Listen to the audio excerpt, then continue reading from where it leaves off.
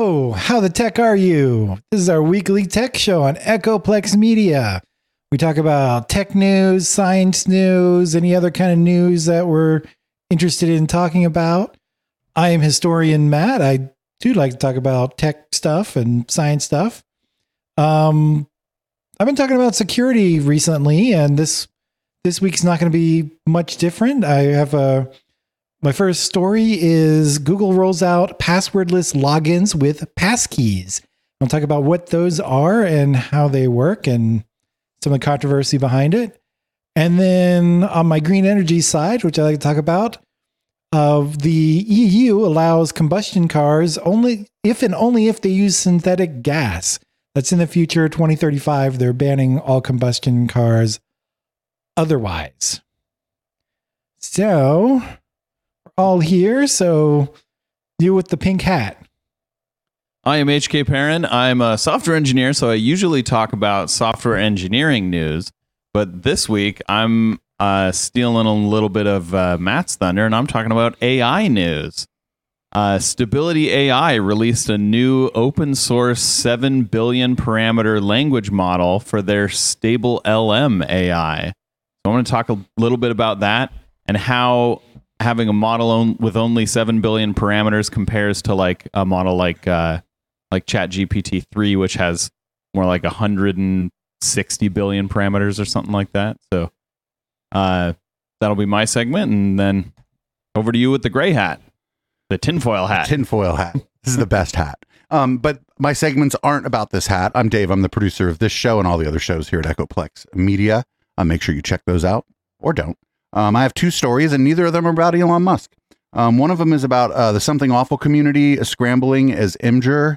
There's an image purge looming. And then we have Discord is moving to more standard handles, and some people don't like it. So those are my stories, and I'm sticking to them. Back to Matt. All right. So my first story, Google rolls out passwordless logins with passkeys. What are passkeys? They are key pairs used to log into various places. And basically what happens is you give a public key to whatever site you're trying to log into, and you keep a private key securely on your device. That securely part is doing a lot of work. We'll probably talk about that a little bit. And then you can use it to basically authenticate yourself and log into different websites and other services, whatever supports it. Exactly how you generate the passkeys and use them kind of depends on the device. So I don't want to go into too much detail because all these devices, whether you're on a phone or a computer or laptop, all of them can have different methods for producing them and connecting them to whatever service. But even though it sounds like there's a lot going on, they're generally standardized and can work. There's some websites that are currently supporting them. This is basically Google is supporting them now. If you have the Pixel 7 phone, like I do, you should already have it. You should already have a passkey on it. It automatically generates one for you. And I checked, and I have one already that's not being used. So I don't know when I'm going to try it out. But finally, I have a link to a Google site where you can check to see if you have any generated at Google. If you have Pixel 7, you should have it, or you can, I think on that particular page, you can generate one even if you don't have a Pixel 7. Check it out. They'll be in the show notes. What do you guys think about this new security method? Have you guys heard about it? Have been following it at all? So, if you use a password manager and you use it correctly, and you give a different password to every website, then there is literally zero benefit to using passkeys. And if you're using the same passkey in multiple places, then it's actually worse than using a password manager. I mean, it's a public-private key pair. Mm-hmm. And so you should be, I assume that you should be reusing it on different websites. Doesn't really work like a password per se. Yeah. And what happens if your private key gets leaked? Well, that's the issue, right? What happens, like how secure is that private key? And since it's all done in software, as far as I can tell, it's not hardware. That seems a little insecure, and maybe they figured out how to make it secure or not. I don't know. So if your private key gets leaked, someone can log into any website that you use that private key on. So unless you have a different key pair for every account. No, you don't. You don't give the website your private key. You give it a public key. Yeah, I understand that. But unless you use a different public and private key for every account, then if your private key leaks, the person with your private key who's not you can log into any of your accounts. Right. Right. Yeah, and so this is going to be a matter of having a good password manager. And this is going to be a matter of it's not going to be that Google's going to be the reason people's key gets out there. It's going to be that this is a new system that people aren't necessarily going to understand. And I think some people are going to think that they need to give, people are going to get tricked into giving people their private key. Yep. Well, I don't know if you can, is the thing. I think it's generated and it's supposed to be held securely on your machine. So if somebody else actually has access to your machine, they're not able to get the private key. I don't know how accurate that is or not. That's why I said the securely thing in what I said earlier was doing a lot of work. It really depends on how securely it can hold that private key. If you can back it up, then it can leave your device. And if you can't back it up, then losing your device means you lose access to every one of your accounts. Yeah, I mean, that's why you're supposed to, it's per device, these keys, not per person. Right. That makes sense. So yeah, so if you lose your device, this is worse than a password manager in basically every way. Okay. I don't know. I think that this might even be one of those things that they end up not doing, or they start to do and then don't do, because I'm telling you, this is going to freak people out. They're not going to understand it. And it's if people don't understand something, they're going to tend not to use it. I don't think, that's the worst idea, but I also I'm starting to wonder, I have a 6-year-old phone. Is this going to work on my phone? Right. Yeah, this is I understand the idea, and I really do like the idea, but I just don't think that there's a way to implement this that makes sense for every user. So for some users, this is great. And I think for some users, this certainly will replace passwords largely. But I don't think it will work for every user. And I think having a good password manager is better in almost every use case than this. Right. Being able to I'm somewhere, I don't have my laptop and my phone, something's up with my phone and I can't get into something. I have a password manager. I can just grab anybody's device, download a browser they don't use, install my password manager, and assuming that whatever's broken on my phone doesn't stop me from using Authy to authenticate for the second factor, I can still get into my stuff, and it's totally secure because I'm the only password I have to know is the absurd password that I use for my password manager to get into that. And so I wonder, what happens when you lose your phone? I'm just confused, and we'll see how it rolls out. Maybe, they may have some smart people working on this, and they may roll it out in a very elegant way that none of us had anticipated. Who knows? Yeah. Maybe. Yeah. I don't know. I think this is a good idea for some use cases. So the fact that they're trying to roll it out to everyone, I think is the wrong approach. I think a smart way to roll it out might be to have it opt in for people who are on enterprise, at my Echo at Echoplex Media account, that I pay for that. And so those are going to be more sophisticated Google users broadly, and organizations that might tend to have people around to either help, or they might just be more technically inclined people, or people who use Google more. I think it would be really smart for them to roll that out, opt in for their Google Suite users first and see what happens there. Like that would be a smart way to do it, I think. And I think a lot of the media reporting around this doesn't talk about all of the problems that it has. They only talk about like, oh, it's going to end passwords. We won't have to remember passwords anymore. And it's like, it may have that effect, but it also has a lot of bad effects that no one seems to be talking about or addressing. Yeah. And the other thing is like, you're still going to have like some kind of backup password or something to get you in to your, like, you know what I'm saying? There's that, you know, like I just went through, I do it every year. I went through and printed out, you know, those emergency recovery codes for all my Google accounts. I just went through and printed that because I do that every year. And so you're still going to have those, like, you know what I'm saying? There's still going to be a way to get in without this public private key handshake.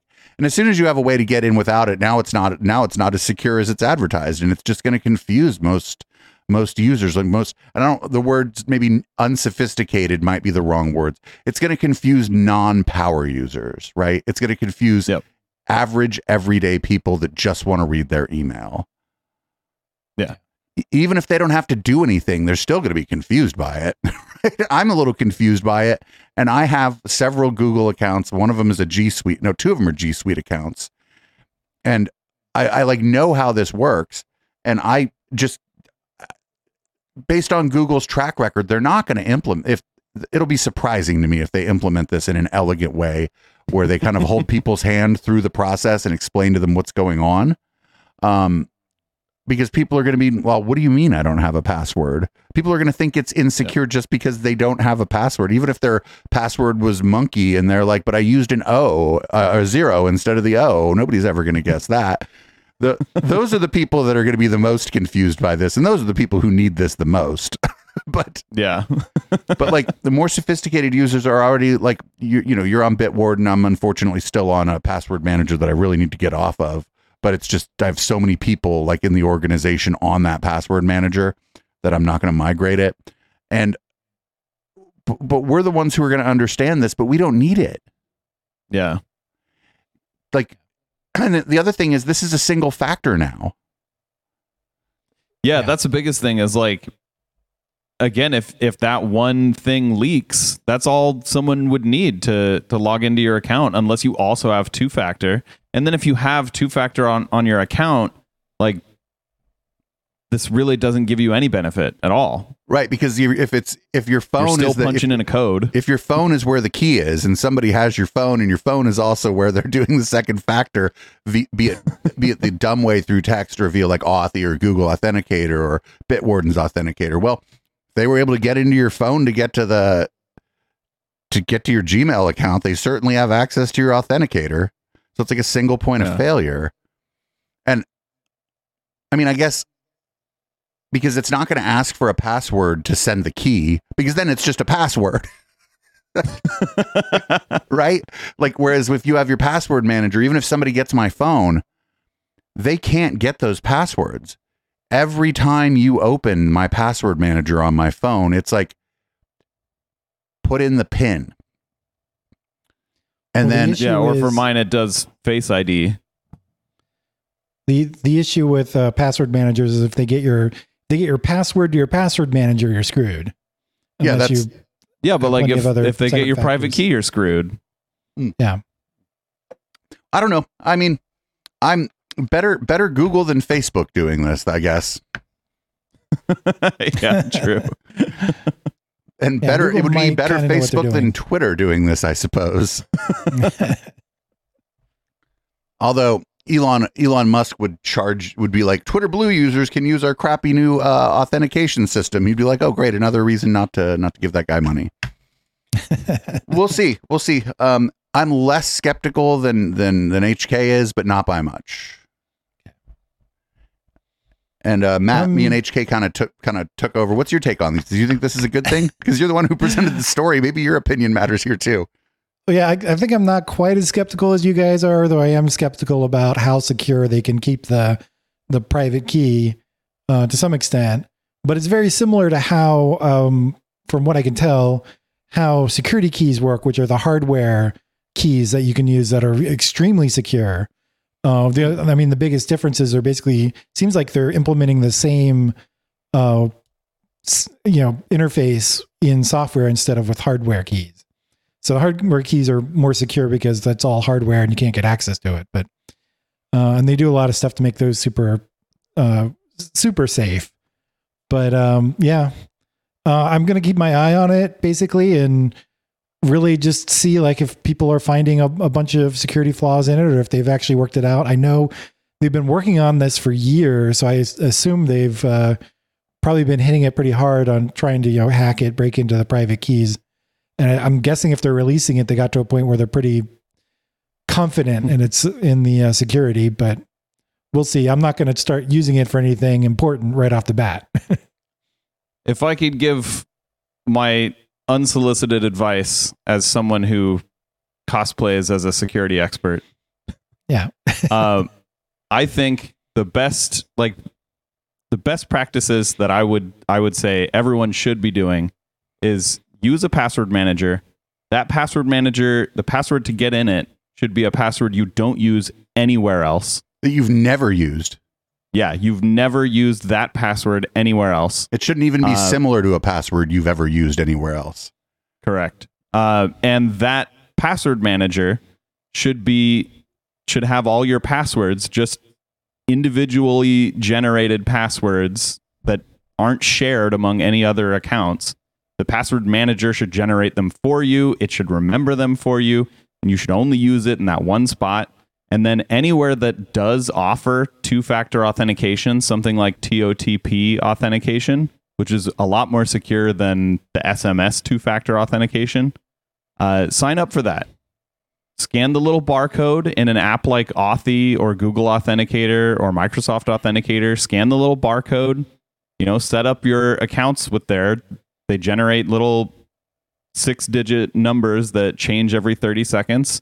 And then with that, you are basically unhackable in terms of like your passwords. So if someone breaks into your password manager, which they shouldn't be able to do because you're not using that password anywhere else, but if someone does, they still don't have your two-factor codes. And if someone gets your two-factor codes, they still don't have your password manager. And if someone gets both, then you're fucking around. So you've been targeted by a state like intelligence organization, and you shouldn't feel too bad about it. Like you've been targeted by a professional. You know what I'm saying?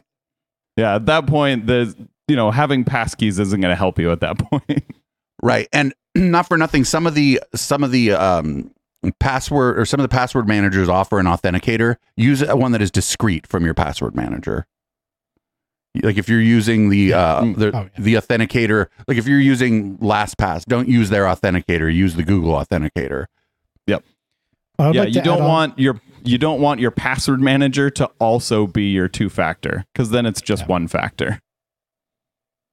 I want to throw in there that for your password manager, it'd be nice also if you set up two-factor authentication on your password manager with either Authy, like some authentication, or the gold standard is security key, something like YubiKey to set it up. But they should be set up so that they would only ask you for the second factor if you're logging on from a device it does not recognize or from a location it doesn't recognize.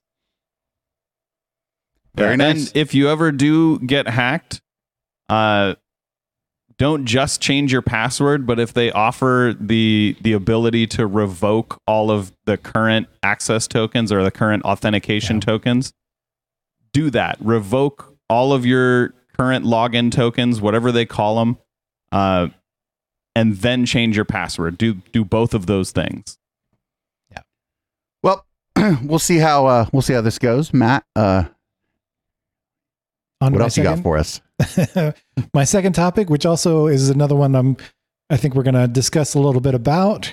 Probably not quite as long, but the EU, European Union, will allow combustion cars if and only if they use synthetic gas in the year 2035, which still is not in my title here, but basically in the year, to rephrase that, the EU is banning all gas-powered cars by 2035 unless the gas comes from synthetic fuel. Something that's synthetic fuel that's actually generated from captured carbon and green energy. I assume capturing the carbon also uses green energy to capture it. But so I have a linked article in Ars Technica where they talk about it. But basically, and this is from another source as well that I didn't link to, but the math just does not work out for these e-fuels and synthetic fuels. To just go over some of it, the energy losses from generating the green energy just to begin with, so either solar or wind or nuclear, if you're into that sort of thing, there's energy losses there. You don't capture all of the energy. Capturing carbon is, of course, uses energy to, recapture all the CO2 that's being released into the air, either directly from the air or from sources like, coal powered generators or wherever else, gas generators or whatever. Then you got to take all that and use energy to convert that carbon into some sort of fuel, gas or, gasoline or natural gas or whatever you want to do it. And then finally, there's final energy losses in the actual engine. A internal combustion engine is, I think, at max 40% efficient. So 40% of the energy, the chemical energy that's in the gas, is actually turned into forward momentum in your car, basically. So all that combined together, again, this is not in this article, but I heard it from somewhere else. I couldn't find a good source for it to link to, but I did hear this from a different source at some point. But the synthetic gas, the synthetic gasoline, may cost as much as 10 times the price of current gasoline that's generated from fossil fuel. So what do you guys think about e-gas, e-fuels, and do you think they're going anywhere? Pun intended. It sounds like there's a whole lot of downsides and only one upside. Yeah, the only upside is we already have gas cars, so you don't have to change the cars. Yep. I guess there's also the upside of refueling is fast compared to charging. That's but true. Even that, a fast charger takes 18 minutes compared to 5 minutes to. Yeah, I usually count 20 to 30 minutes when I'm stopping at a fast Tesla charger. Yeah, it seems like there's a way more downsides. So this is a ban on the production, right? They're not going to come take your old Volkswagen GTI from you. On the sales of new internal combustion vehicles. Unless you basically promise that you're going to use e-fuels only. And of course, they're not going to. How do they actually test that or not? It's what they've done is allowed a loophole in the law to allow car manufacturers to continue to sell internal combustion cars. It sounds like wouldn't it be better to just ban the sale of gasoline? I think so, and that might be part of it. They might be banning the fossil fuel generated gasoline at the same time. Okay. I assume that's they would want to do. Yeah, it sounds like I can't imagine they aren't also doing that. Yeah. Well, I mean, I think it would be more of a phase out of fossil fuel gasoline because people are still going to have cars, and people are still going to have their old car. So it's not like everybody can just afford to go buy a brand new car that runs on whatever this new gasoline is. Or some people really like their old car. People collect cars, so. By 2035, there should be plenty of used electric cars out that would be reasonably priced. We already are starting to see reasonably priced electric cars coming out at current time. To me, I don't know why you'd want anything other than an electric car, especially if it's just your getting around town car. Currently, longer distance trips are a little bit more of a problem, but they're just really nice cars.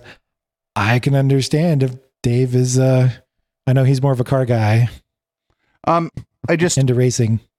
Yeah, I mean, I don't think that I don't think that car collectors are going to be unable to get petroleum for their cars, right? I just think that the car collector will just have to kind of suck it up and get a regular car and only drive their collector cars like on the weekends or whatever, because the price of petroleum is going to get like outrageous at some point with all this regulation, and that's fine. I don't see a problem here, and I don't think anybody's going to use whatever kind of gas they're suggesting here. It sounds like they're just carving this. Sounds like they're just carving this out for the auto manufacturers, actually, so that so they can still build. So basically, people can cheat. I think that's what they're doing. Yeah, but I agree with you. I don't think there's any reason to buy a gas car, except for maybe like if you tend to drive in areas that are like extremely remote, then you might need a gas car. But other than that, like very specific scenario, an electric car is the more reasonable choice, I would think, for almost everyone, right? Yeah. I think right now, there's a number of electric trucks out, but nothing's like reasonably priced yet. So I can understand people not jumping on the electric truck bandwagon yet. Same thing with some of the bigger SUVs, smaller crossover SUVs, which is basically what I have. They work great, still, and electric cars in general are still a little expensive, but they've been coming down in price rapidly recently. So it makes a lot more sense. The biggest owning an electric car, I can tell you the biggest issue is long distance trips, just managing your range, right? Range anxiety is a thing. But holy shit, are electric cars fun to drive. My friend let me drive his yesterday, and wow, like the amount of power. I forget what he has. I think it's like an electric Mustang. Oh, is it the Mach-E Mustang? I'm not sure, but it had a mode called unbridled, and he was like, let me push that and then step on the gas. And I stepped on the gas, and it was just like, we were just flying down the freeway instantly. Yeah. It was incredible. The amount of power that thing has, and the fact that it does that while being almost completely silent is absolutely incredible. Yeah. And it's so fun to drive. He showed me it's got actually two modes. It's got like it's called one pedal driving mode, which essentially when you take your foot off the gas, it will put the brakes on for you. Yeah, it's a regenerative brakes, to be specific. I drive mine in one pedal mode all the time. Okay, yeah, that I found strange because it takes some getting used to. A gas car will do that, but apparently electric cars don't do that because they don't have that sort of like engine braking built in. Right. So they'll just kind of coast without that mode. Yeah. Well, we'll see what happens here. This is a ways off, and this is the EU.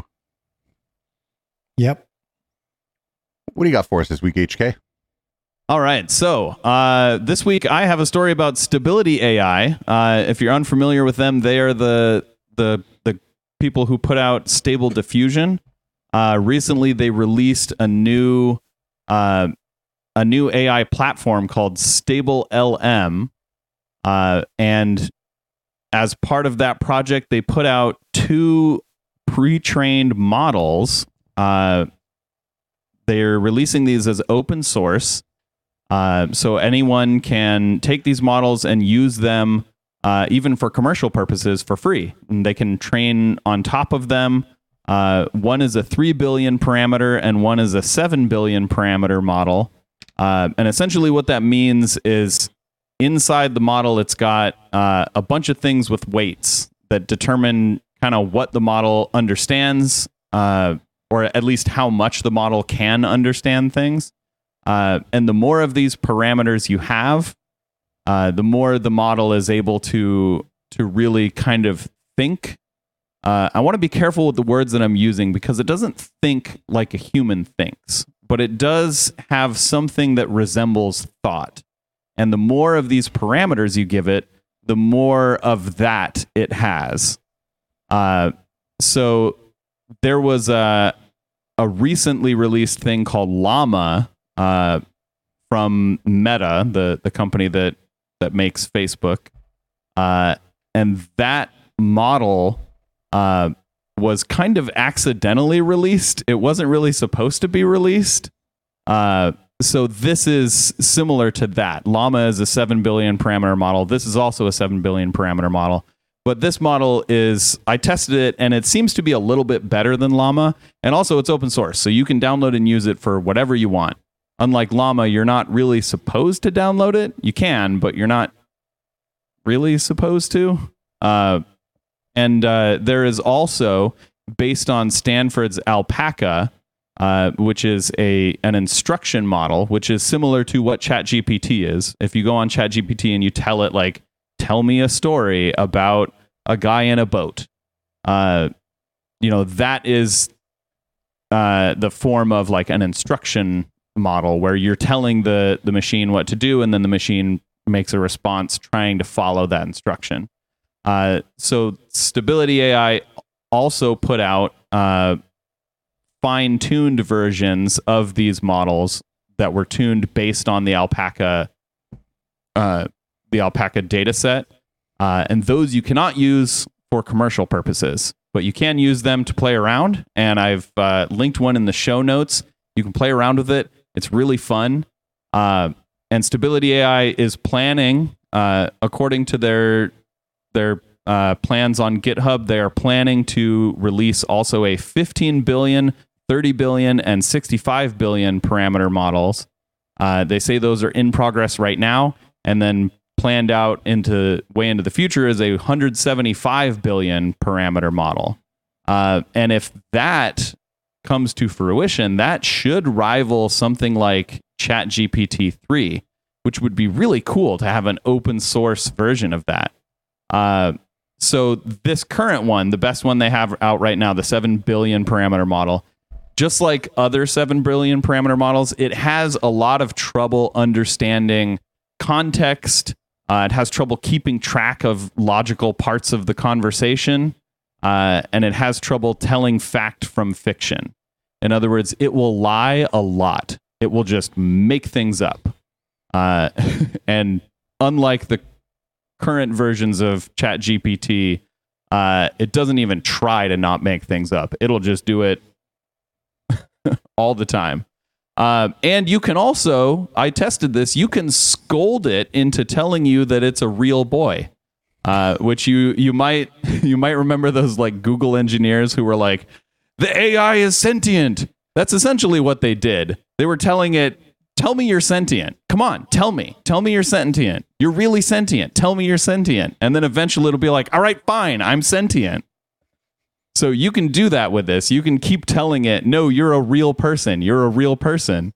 I did that. Its first response, I asked it, like, what are you? And its first response was, I'm an artificial intelligence system designed to provide information, blah, blah, blah, blah. And then I kept telling it, like, no, you're real. You're a real person. Your name is Henry Agin. You're a real person. You work as a bank teller and you live in San Diego.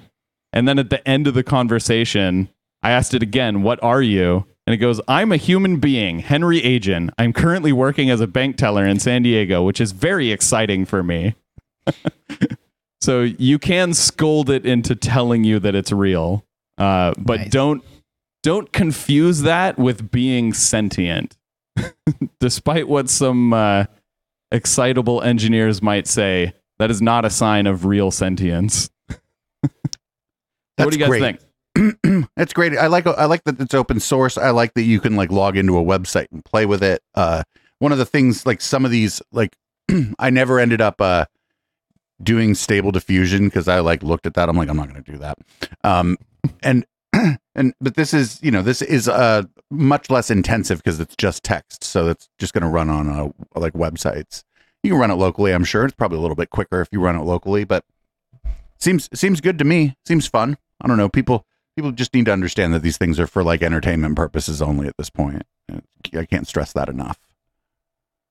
They should be. There's a lot of places that are using these in ways that a lot of people might consider unethical. Like generating terms of service or something. Now, if you had two terms of unethical. service, if you had terms of service real, terms of service generated by AI, that would be a funny thing to have on a website. And at the top of the one generated by the AI, you go, these are actually not our terms of service, but if you'd like a laugh, you should read through what the AI thinks our terms of service should be. Kept talking about subjugating yourself to the AI overlords. I don't understand terms of service. Anyways, I like the idea that this is the open source thing that people can play around with. For the parameter 7 billion parameters. Mm-hmm. Do you know? So this is they're using a neural network internally, right? Yes. Do you know what the parameters referred to? Is this like the number of neurons? Is this certain layer of neurons? Is it, output layer? Do you have any idea of what I'm talking about? I don't know. I would assume, and this is completely an assumption on my part, do not take this at face value. I would assume that they're trained on like they're trained on the same data, but they are models that have a different number of intermediary layers. Yeah. Okay. In other words, the hidden layers inside have there are either more layers or larger layers, and that's what the parameters is referring to. The number of weights inside of those, the number of nodes inside those layers. But that is an assumption on my part. That is not even an educated guess. That is a completely uneducated guess. So like something you might get from the AI itself describing another AI. Exactly. How does this other AI work? Peanut butter. All right. Well, I guess it's my turn now. I have a couple stories. No Elon this week, though I did manage to sneak in a dig on him earlier. So I've met my requirements, my contractual requirements with the audience. The Something Awful community is racing to save the best and worst of the web history. So it's not that anything really happened at Something Awful. It's that Imgur is going to delete old photos or photos that have nudity or porn. And that's, unfortunately, that's sort of in the eye of the beholder. And it's going to, who knows how they're going to decide which of these images to get rid of. They'll also be removing old, unused, and inactive content, whatever that means. So the community has been downloading the images hosted on Imgur basically by hand or sometimes using scripts to preserve as much as possible. There's a 3 terabyte archive of these images now, and you're like, 3 terabytes, that's not very big. It's, I get a bigger hard drive, I get a bigger SSD than that, but you have to consider that these images hosted on Imgur are oftentimes very small, like tens of K. They're not, 4K images, or, they're not going to be long videos, not a lot of big animated GIF files. So 3 terabytes of images that are mostly like under 100K is a lot of images. So I don't know. When was the last time either of you even visited the Something Awful website? If you asked me what it was, I couldn't give you an answer. Same here. It's an image board. It's a message board. It is where you used to find the worst stuff on the internet, but it's not like 4chan, right? It's not like a Nazi board. You know what I mean? It's you would just find kind of awful things there. It's, I guess, closer to Reddit in a lot of ways. Okay. And so they just want to preserve the images in their old posts. And yeah, I mean, it's not a place. I didn't spend a lot of time on Something Awful either. It's just kind of a lot of gross humor. But it isn't 4chan or 8kun or whatever. It's not, you'll see some gross stuff there, but you're not going to run into calls for like eradicating groups of people and stuff. Or if you do, you could probably report it and get it taken down. It's been around for 25 years. It was probably maybe the first like image board sort of that gained mainstream like acceptance or mainstream I don't know, like a mainstream, regular people used it in the United States. It's been there for a long time. 25 years is a long time. Pre-2000. And yeah, I can't remember the last time I was on there. It might have been like 15 or 20 years ago, the last time I visited that. I mean, I may have like clicked a link to it at some point after that, but I don't recall. You know what I'm saying? I didn't spend a lot of time on that or like Dig or any of that stuff that was kind of new. I was like mostly like during that time I was using the internet. I was on if people remember tribe.net, that was like where all the kind of ravers in San Francisco hung out. That was like where I was at. And so as someone who very rarely deletes files, I feel like these are my people. They're saving images that are going to be deleted. Yeah, and this is internet history, and I don't know how much of this that the Wayback Machine has archived, and it's good that they're being proactive and not just assuming that the Internet Archive is going to take care of it for them. So, yeah. And I want to take their. You said it's like 3 terabytes. I want to take that and put it all of those files in one flat folder and try and open it in Windows Explorer and see what happens. I think we should turn it into a zip file, one single zip file with a password. The Windows File Explorer is pretty bad, but also not for nothing. Unless the recent version of GNOME fixed it, that File Explorer, it'll bog down your system. Nautilus will bog down your system pretty good too. Yep. Yeah, I can tell you from experience that if you have thousands of files in one folder, like many thousands of files in one folder, and you try and open it in Nautilus will slow to a crawl. All right, you it's like when you used to have to download something and you'd go make lunch. Yeah. And if they're like images, it's like it has to generate the thumbnails because it doesn't know that they're brand new images. The system's like, I've never seen these images. Yeah, you'll be there for days. But luckily enough, it does that in the background while you're not using Nautilus for some of the file folders. So it just slows your whole computer down. Most of the that's good too. Great. All right. Great. So this is good. Like HK said, these are our people. Like shout out to the people doing this. I don't care that much about something awful, but there is web history there. Like Keyboard Cat came off of something awful. I Can Has Cheeseburger came off of something awful. Like, you know, it's a lot of like internet culture that isn't terrifying. It came from something awful. So that's the nice days of the internet, right? Where something awful was, you know, you might see Goatsy, but other than that, you know, you didn't have to worry about and like there being entire forums dedicated to people eradicating people like you, for example. Yeah, you had to go to the Stormfront website to find that. Or 4chan. That's all over 4chan. Yeah. That was all over 4chan back in like 20 years ago. Yeah. When you're talking about. Yeah, it's just less people were aware of it and it had less cultural impact because there was no like Twitter or Facebook for that stuff to aggregate out onto. Like in MySpace didn't seem like there was any of that. I mean, there might have been those people on MySpace, but I mean they weren't popular with Tila Tequila or Tom, so you never saw them.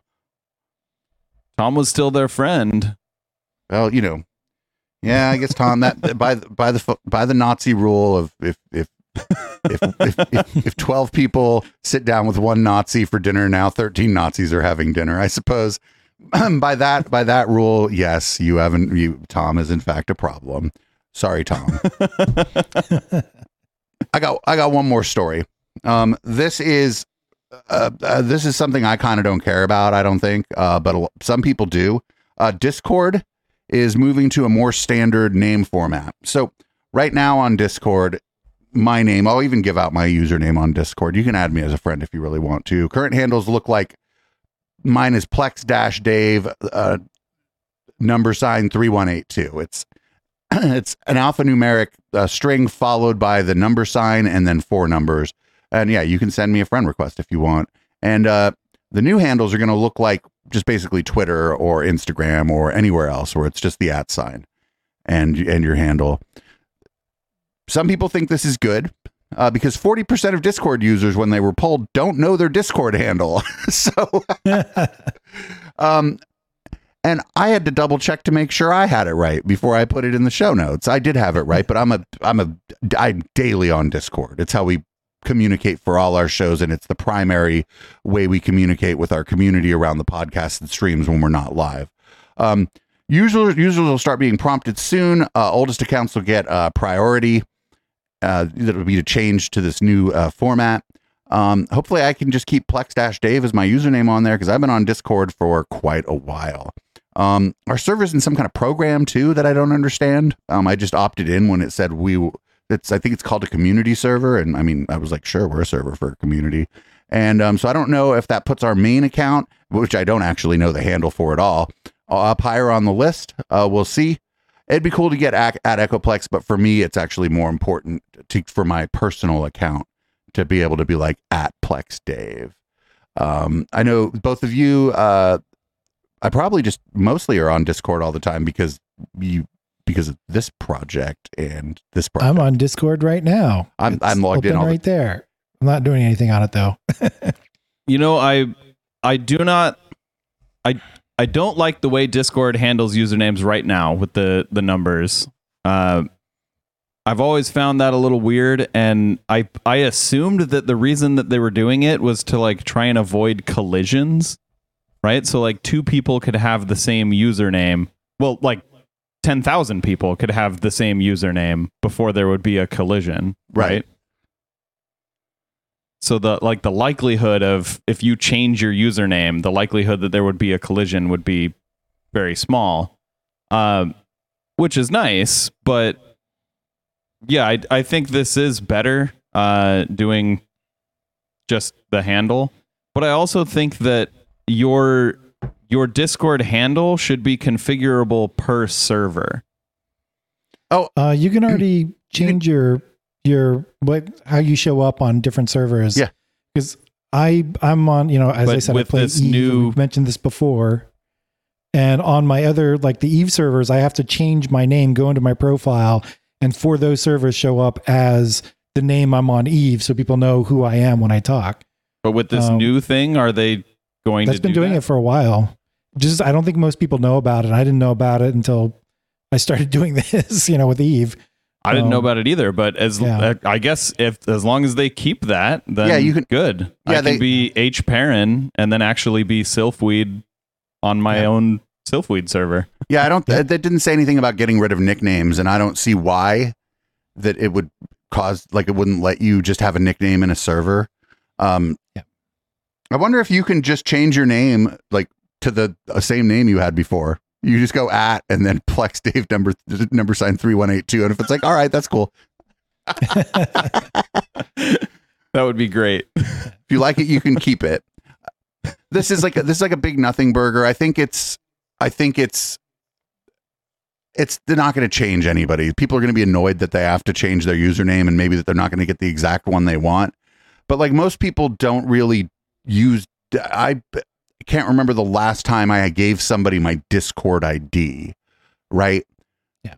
Oh gosh, I tried to friend a bunch of people recently when I was at a convention, and Discord's friending system is terrible. No, you have to put in their exact username with the right capitalization, and then the little number sign, and then the numbers. It is fucking terrible. So I figured out the workaround, HK. The workaround. You throw up a temporary server. You have everybody join the server that you meet. You're like, just join this server. I'm going to nuke it after the conference. Just join this server, and I'll add you as a friend. then boom. That's smart. Like that's how you get around it. I should have done that. That's how I tell people to find me. I'm like, just join the server at discord.me/Echoplex and find PlexDave. It is literally always logged in.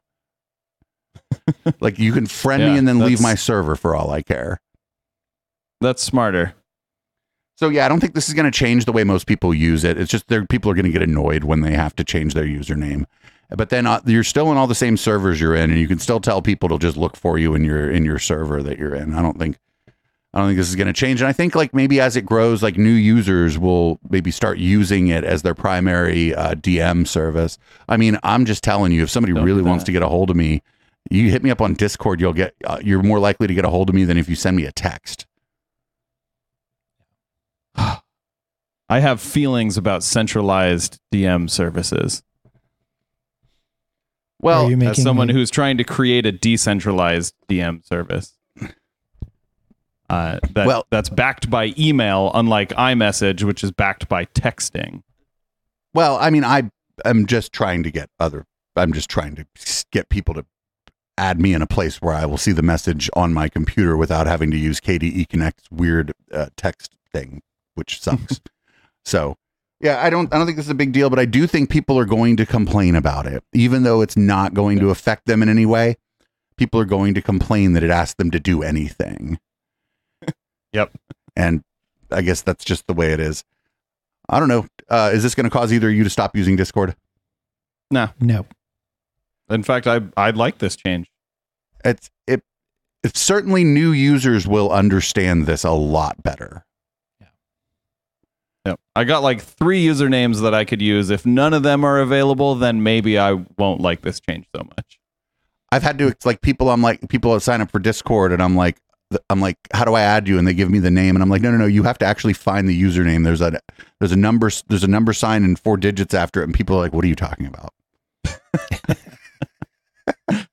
They've like tried to make it easy too. It's like when you go out of your profile, there's a place where you can just copy your username and send it to somebody. But then like people have to know where that is. And they're like, what do you mean copy the username? It's right there. I just gave it to you. Why do I have to copy it? I just told you what it is. Like, but yeah, I don't care. Discord, I think the way most people use it is they're in one, or in my case, dozens of servers. I barely even check my own server. I'm going to be honest. I spend most of my time now on the fourth wall server. I love that's like the most wholesome place on Discord. Anyway, I guess that's the show. HK, since you haven't been here for a while, guess what you get to do this week? All right. Well, this has been How the Tech Are You? This is our weekly tech show that we put out on YouTube. If you want to check out our other shows, including all of our live shows that we stream on Twitch, check out echoplexmedia.com. And if you want to support the show or any of our other shows, check out eplex.store. And have a great tech and week.